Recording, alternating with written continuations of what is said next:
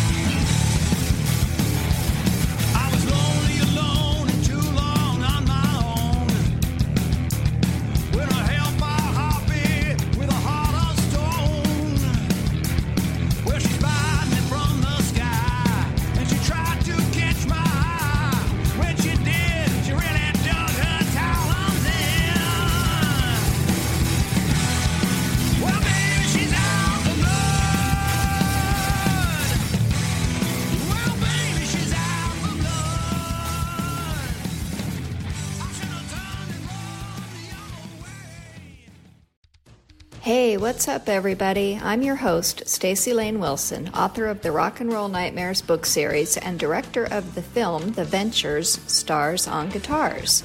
You are listening to the Rock and Roll Nightmares podcast for people who love music from the 60s, 70s, and 80s. And now, on to the show.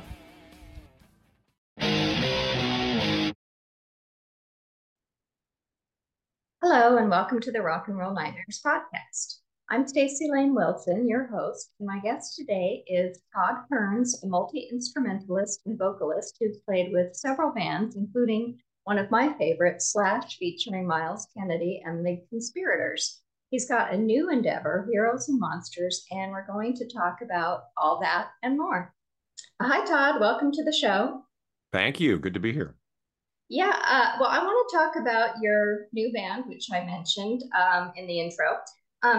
Like sometimes I feel like I'll never have time to delve into all the music that I want to listen to. I mean, there are so many albums from my favorite eras, the 70s and the 80s, that I haven't even heard yet, so it's hard to keep up with new music. But when I heard your album with Heroes and Monsters, I was really blown away. I mean, it sounds classic yet fresh, and I'd love to know how and why the band was formed. Well, a lot of it is complete happenstance and just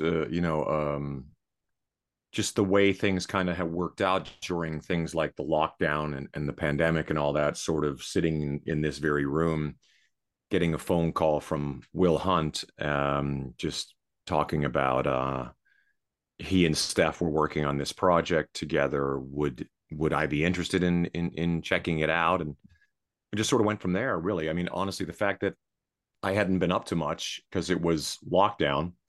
I was like, yeah, I do have the time, so it just sort of happened, really is the best way to say it. It just kind of, we worked on a song and it was great. And we worked on another one and another one. And the next thing you know, you have an album, and that's sort of that. It really wasn't a lot of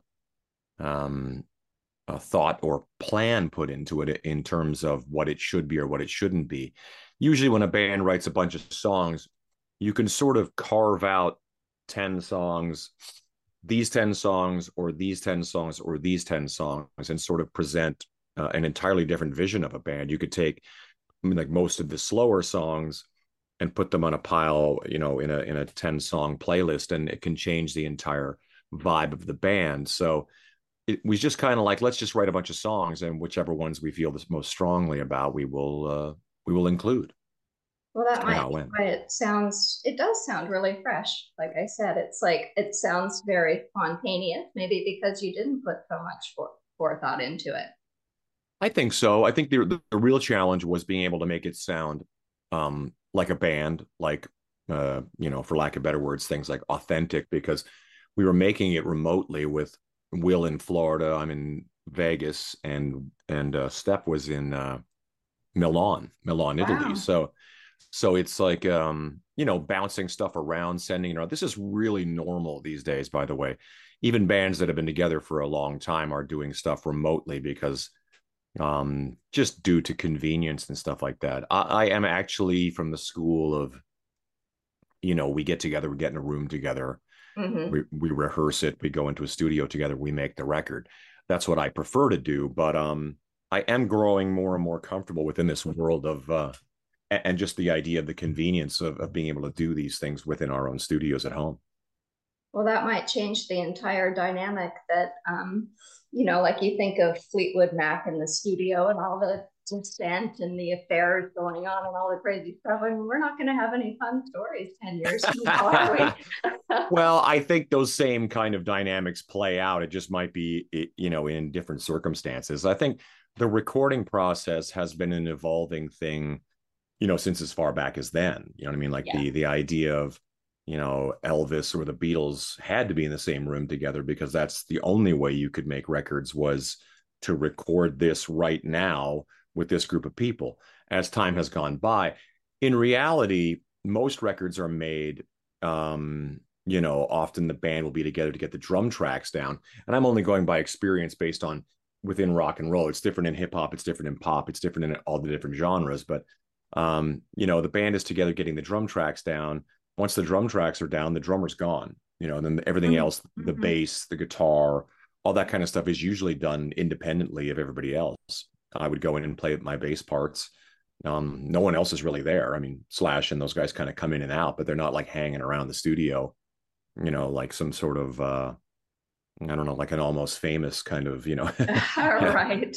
It generally. I read Don Felder's book recently, and he was talking about the Eagles, who also didn't get along well at all. But he would say, he'd find himself in the studio alone a lot, Yeah, that's generally how that works. And I think, whether you're playing guitar or the singer is always in there by themselves. I mean, most people don't really want to hang around while stuff like that's happening. So it's just kind of like, I think, and like a lot of things, musicians like anybody else enjoy downtime as well. I've done my parts.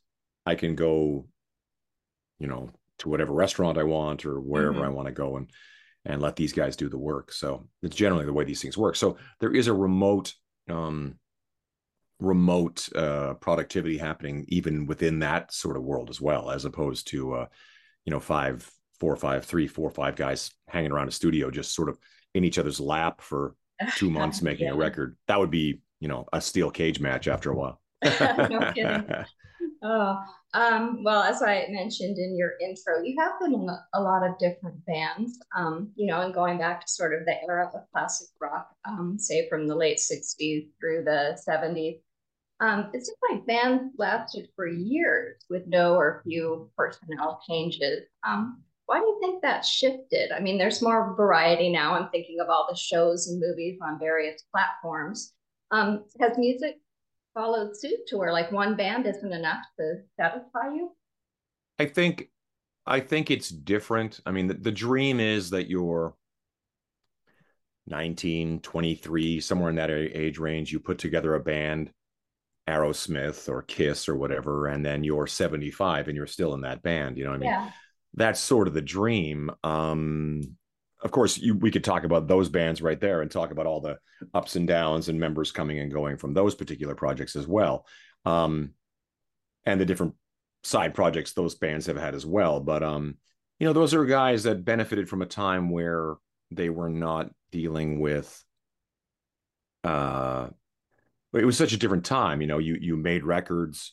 So your income was based upon record sales, and then touring was augmented that sort of revenue stream, if you want to call it that. I hate business talk. It's such grown-up nonsense, but right. But it is true in this day and age where you have to take into account that the record sales numbers are basically no longer part of the conversation in most cases. Bands like Aerosmith and Kiss are perfect examples of bands that don't release new music because it became sort of, I mean, I don't know what their motivation to make music is. I think that they, like anybody else when they were younger, were making music because they love to make music.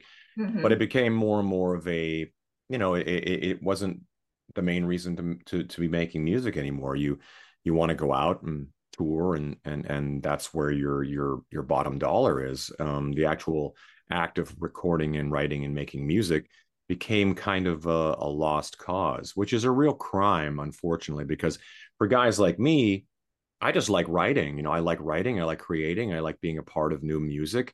All the different projects that I'm a part of have sort of a different.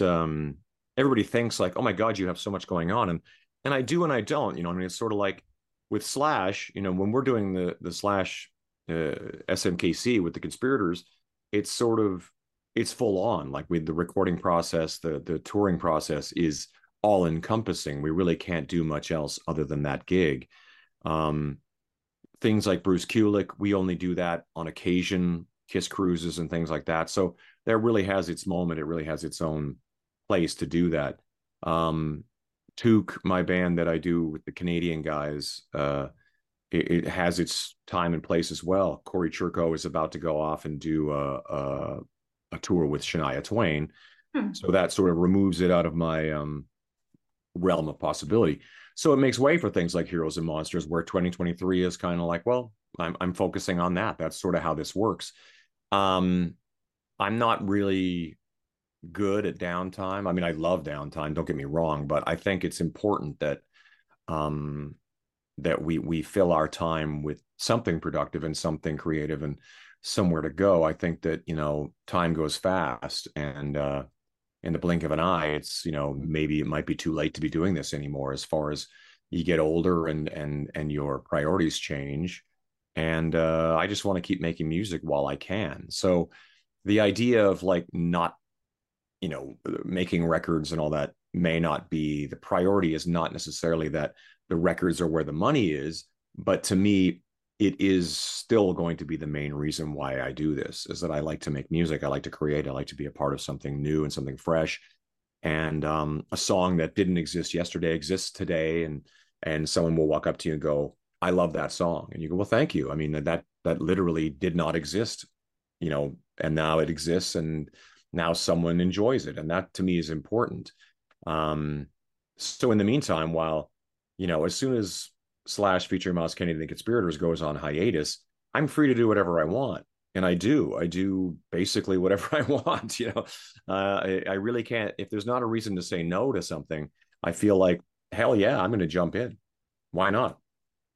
Yeah, well, I mean, also you play several instruments, and like you said, you write a lot of songs. You're also a lead vocalist. I mean, to me, you sound like a hard rock Freddie Mercury, which is really a cool sound to have. But is Well, there that's one nice thing? to hear. Yeah, I mean, is there one thing that you prefer doing though?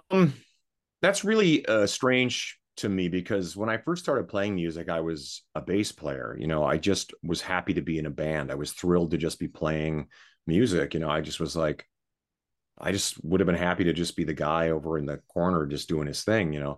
I loved everything about playing music. I loved everything about being in a band. It slowly became more and more a thing of like, you know, hey, have Todd sing this song. Here, Mm. sing this. Here, sing this one too. And the next thing I realized, I had sort of, become the lead vocalist without any sort of interest in being a lead vocalist. Just sort of, for whatever reason, you win the least worst vocalist in the room kind of contest. And the next thing you know, you're the lead singer. And then, within that comes a whole other bunch of challenges. And then, once we get into writing songs, it's a very difficult thing to say, because you know, within Slash's world, when we play together, I'm essentially the bass player. I do carry a giant chunk of vocal stuff, but Myles is, for all intents and purposes, is the lead vocalist. You know what I mean? And I'm perfectly comfortable with that. I'm perfectly okay with that. Again, you remove that, and I go, okay, well, I have some songs, and I have some ideas, and I have some things. So I think the default thing I go to is as a vocalist. I guess once I'm taken out of that world, I kind of immediately head into, okay, well, I want to sing these songs. I've written these songs I want to sing, and I want to play them. I very much love playing bass. I was always a bass player up until my younger brother picked up the bass, and I said, well, okay, let's put a band together. You'll be the bass player, and I'll be the Paul Stanley rhythm guitar player guy and singing in the middle, And that's sort of when I moved over to guitar, in a very sort of Malcolm Young, Keith Richards, Paul Stanley rhythm guitar way. I have never really been interested in being Steve Vai. I was always more interested in just great rhythm guitar. And that's still a part of my life with Bruce Kulick and with a bunch of other projects that I do, Took, stuff like that. I really enjoy that, and I think there's a real art to being that kind of guitar player. You know what I mean? And I think that that's important too. So you're not wrong in that when I get to step out of that one world, there's 100 other things I like to do. So in some projects, I'm just the singer. You know what I mean? Like walking up without a guitar on at all is like perfectly comfortable for me. Playing bass is one of my all-time favorite things, and playing guitar is a pleasure. You know, so to me, it's kind of like it's all win-win-win every time I get to go and do a new project or step on stage with whoever I'm stepping on stage with. It's like it's just a joy. You know, how couldn't it be, really? Yeah, my dad was a rhythm guitarist Oh with wow. the Ventures. Yeah, so he was, like one of those guys that was in the same band for 60 years. And That's right. I mean, but yeah, I'm such a fan. I mean, honestly, like a friend of mine used to collect the Ventures Mosrite guitars, oh yeah, and had quite a collection of them. And I was like so jealous of his. He was a left-handed guitar player, but he would collect, the guitars, and they were. uh-huh. I think he did end up having a left-handed version of one, but yeah, I mean, the Ventures were the coolest and probably one of the most inspiring guitar playing bands that there ever was. I mean, a lot of people picked up guitars because of your dad and because of those guys. I mean, Oh, absolutely, yeah, you know, yeah. It's really, and I see we are, this is an audio podcast, but I'm looking at your lovely studio there with all those guitars. It's just beautiful. I know it's an addiction that has kind I of gotten know out of it control. can And be. this is only this room, sadly. I Oh mean, my God, there's a wow. whole house and then a storage unit full of guitars. It's bananas. But I think it is it's a passion. I mean, like it really just, if you love what you do and you love music, you just sort of fall ass backwards into like, ooh, look at this one. Ooh, they have it in white. It's I got to buy both of those, and I've slowed down a lot over the years. I've sort of kind of more been choosy about what I get and what I am I really going to use this? Because unfortunately, when you have this many guitars, you sort of have things that just sort of like I have an Eddie Van Halen guitar right there that I don't Yes, I really see play. that. Yeah. I don't really play it. I just bought it like, long before he passed away. I just sort of I saw it and I was like, oh, I have to have that, and I just sort of keep it as as a piece It's of beautiful. art, It's a really. work of Yeah, art. Yeah. it really is. Yeah, and I think Yeah. that since he passed, it becomes even more important in its own Oh, way. absolutely. Yeah. Yeah, Yeah. It's iconic. yeah.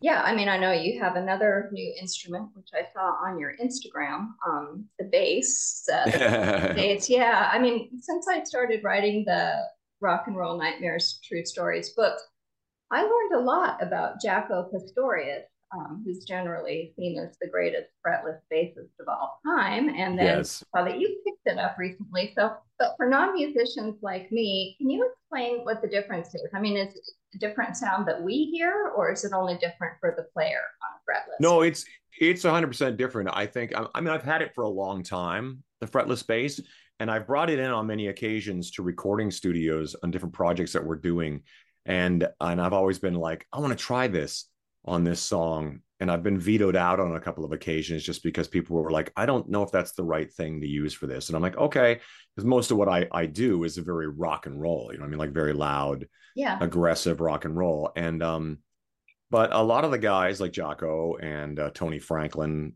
who's a good friend of mine from the firm, Oh yeah, I remember seeing the firm and at the LA Forum, and I was of really blown course. away. I think that was the first time that I really noticed a bass player in the bass, and it really just brought so much to the band. Well, he had a lot of hair too, so he was Well, hard to this miss. too. Yes, you could miss him. And then Jeff Ament from, well, he's in Pearl Jam now, but when I was a kid, he was Green River and Mother Love Bone. He's always been very adventurous with fretless bass and 12 and 8 string basses and stuff like that. So, I mean, I'm one of those guys. Whenever I go into a session, I have like a 4 string bass, and I have, but I bring like a lot of fretless. I bring my 12 string. I bring all this craziness. We usually de facto back to just a regular bass, but I like having the ability to kind of like, you know what, you want to swing from the fences a minute, let's do this. I used an 8-string on a song called Bad Rain on the 2012 record, Apocalyptic Love with Slash, but I haven't really done the fretless thing yet. But the fretless sounds immediately different. Sting is a big fretless guy. He plays fretless, but Sting also comes from the upright bass, which I have right here. So I get around on that as well. The upright bass was Rick Nielsen of Las Vegas here, all those instruments. I know. Yeah, it's almost embarrassing, but luckily I have a very understanding wife. But nice. the upright bass is something that I kind of I've always been really loved rockabilly, but I found the guitar playing so intimidating. So because it's just next level guitar playing. So, but I always loved watching guys play upright bass and getting around on it. There's a real skill to it, which I'm not particularly strong at, but I loved the idea of being able to sit down and just sort of, because on these particular instruments, there's no markings at all that show you where you are. It's all based on your ear being able to tell where the notes are, you know? Wow. So it's a real challenge and a real sort of practice in just getting your ear toned. And I think that that's some of what is going on a fretless electric bass. Jocko, like me, had frets on his bass, which is a different animal altogether. And guys like Tony will, and I've had these conversations with Tony many times about even on fretless bass, it's more about your ear than what the fret markings are telling you, you know. I think that's true on any guitar, really, is you get to know guitars well enough to know that this string, the G string, always tends to flatten or whatever, and you're kind of working around the inconsistencies of whatever guitar you have. I don't think anything is meant to be perfect, because that's not the design of guitars is rarely perfect. You know what I mean? On occasion, you will find, sure, that guitar stays perfectly in tune. And you're very fortunate to have that. But most of the time, it's more about training your ear and training your own ability to work with it. So fretless bass is very much about that. Very different tone, very different. Guys like Tony are so damn good. He can play fretless bass, and it doesn't necessarily have to sound like a fretless bass. He's just playing bass. You wouldn't really notice, because he's so accurate and so damn good that it's not noticeable. Most of us, when we dig into a fretless bass, we're doing it for the very purpose of sliding, like lots of slides and things that don't have the fret markings to stop the this flowing sort of like fretless kind of dreaminess to it. And that's part of the fun of those instruments. So again, it's just something I kind of I've always had one around, and every once in a while I pull it out and I go. And just the other day I was, I'd heard Even Flow, and I went like, how is Jeff Ament doing that? It's called a sliding harmonic.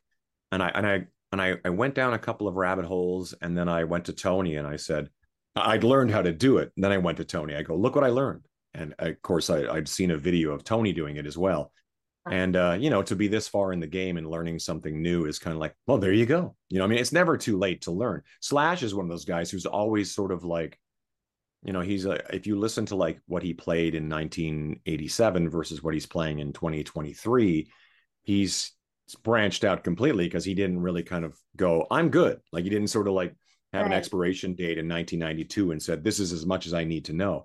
He's always pushing himself. And I think that that's kind of important for all. I'm a better singer today than I ever was, and I think it's just more a case of just getting out there and doing it, really digging in and I call it street fighting, because I'm not trained in any of these instruments or on my voice. It's not like I was at the dojo, being taught these skills. I had to learn in terrible punk rock bars everywhere on the planet for 20 years before I got to graduate to, better situations. But I think I'm better for it. I think I'm better prepared for whatever comes my way at any time. It's just the way it works. Well, I can't let you go without asking my usual question. So, what is your own personal rock and roll nightmare? Now, it can be a true story or something, a worry, something funny, anything. I've had many rock and roll nightmares. When you've been doing this as long as I have, most of them, as they're happening, and I've had conversations with people about this in life, when something really terrible is happening, but you keep thinking to yourself, well, this is going to make a great story. You know what I mean? I mean, I've had plenty of stories where we were playing this. My band was playing this really small town in Canada once, and we were playing like a multiple night stay in this place.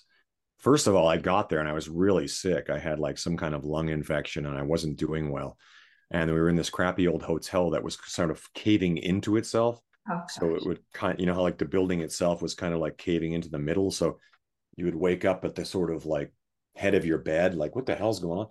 And I was sleeping in a, me and the drummer were sharing a room together, and we were sleeping in what looked like these high sort of almost hospital cots. They were kind of like you felt like you were in like a like an insane asylum or something, basically. And that drummer claimed to, he turned the light on in the middle of the night. He goes, "What are you doing?" And I'm like, "You know, what are you talking about?" And he goes, "I swear to God, there was somebody just standing right here. I thought it was you." And I go, I'm in bed. What do you, I was asleep." So he had seen ghosts, and the sound guy had seen some stuff in his room, and then the manager of the bar was like bringing girls up to our rooms while we were on stage. You know what I mean? Like being like inappropriate in our hotel rooms while we're playing, and like, and I'm like, this is a total. And then when we left, they refused to pay us, and there was like you know, threats of guns being drawn on us, and we had to call the cops, and the cops came, and they finally gave us our money, and we left. I mean, that's just one of many. I've had every possible nightmare there is, as far as like tearing your pants on stage, falling on stage multiple times. I've had stuff, everything thrown at me.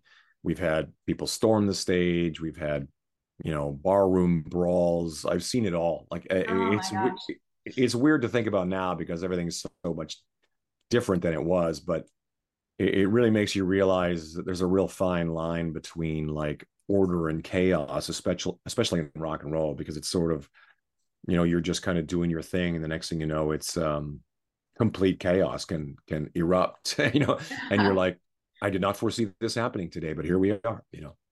Yeah, and you're still here to tell your To stories. tell the tale. So, yeah. So I see that you're slated to play the Monsters of Rock cruise in April. So what are the details on that, and what's next for Heroes and Monsters? Unfortunately, the cruise, we have pulled out of the cruise because Took was doing the cruise, but Corey Churko now is has the Shania Twain tour has come up.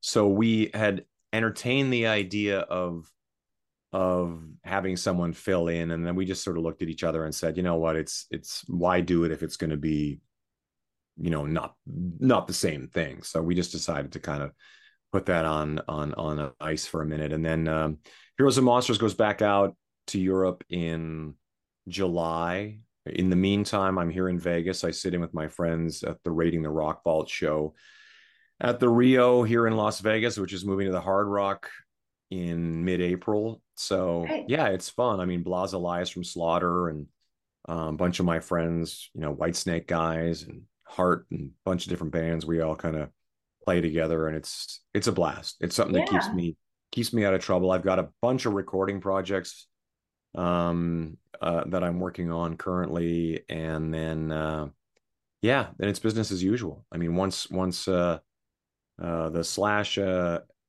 camp probably won't reconvene until towards the end of the year and probably into next year, so I'm free to do whatever I want, and I'm going to. I bet you will. Yeah, no, I saw you at Count Stamped, and so highly recommend the live thank you, Todd Kerns experience. So thank you for being here, and good luck with all your endeavors. Thank you so much. 100% my pleasure. Before I go, I'm going to share an excerpt from Rock and Roll Nightmares True Stories Volume 2, which is currently being made into an audiobook read by Andy Garrison. But for now, it's me. This is from the chapter Stage Fright. Most musicians have been surprised by an errant electrical current at one time or another. An improperly grounded microphone, loosely connected amp, or steel string guitar could easily become lethal. Les Paul, a pioneer in the invention of the solid body electric guitar, knew the pitfalls all too well. I was in the studio and I had just built a transmitter. I stuck one hand in the transmitter and the other was on my guitar. It was like being struck by lightning. I fell to the floor. I couldn't speak. I couldn't holler for help. I couldn't open my hand. My grip just kept getting tighter and tighter. My whole chest was strained. Fortunately, my bassist came into the control room and saw me and threw the main power switch just in time. Apparently, Jimi Hendrix was never zapped, despite the fact he played the electric guitar with his teeth, used the mic stand for a slide guitar, banged into the speakers for feedback, and set his axe on fire with lighter fluid in proximity to various plugged-in cables. Stone the Crow's guitarist Les Harvey wasn't so lucky. The young Scotsman joined the 27 Club on May 3, 1972, after being electrocuted by an ungrounded microphone while tuning up for a performance at the Swansea Top Rank in Wales. Chances are you've never heard of Stone the Crows, but at the time of his premature death, Les and his blues rock band were positioned for stardom with support from members of Led Zeppelin, with whom Stone the Crows shared a manager, Peter Grant. Stone the Crows, which is an exclamation of surprise or shock. Before that, they were called Power. You can't make this stuff up. Got together in 1969 and were comprised of Les on guitar, his fiancée Maggie Bell on vocals, James Dewar on bass and vocals, Don McGuinness on keyboards, and Colin Allen on drums. While none of the musicians had ever written songs, they had an ace in the hole thanks to Les's friendship with fellow Glaswegian Lulu, who was married to Maurice Gibb of the Bee Gees. Maurice said, "Leslie, you've got a guitar. Write the tune first, then put the lyrics to it." Maggie Bell recalled in an interview with Louder Sound, "That's exactly what we did." While they never had hit singles, their album sales were solid. The band, which had replaced McGuinness and Dewar with Ronnie Lehigh and Steve Thompson respectively, were touring in support of their third album, Teenage Licks, when Les lost his life. "It was a fluke," Maggie said. "The rest of us were standing at the side of the stage. We hadn't even started yet. Leslie said to the audience, 'There's a technical hitch,' and he touched the microphone and the guitar, and that was it." "We heard this deep humming sound," Colin added. "Leslie had the microphone in one hand and his guitar in the other, and they kind of went together, and then like an arc shape appeared. I was up really quickly and kicked the guitar out of his hand as he was lying on the floor. But it was too late. The promising young musician died in front of 1,200 fans and his bandmates."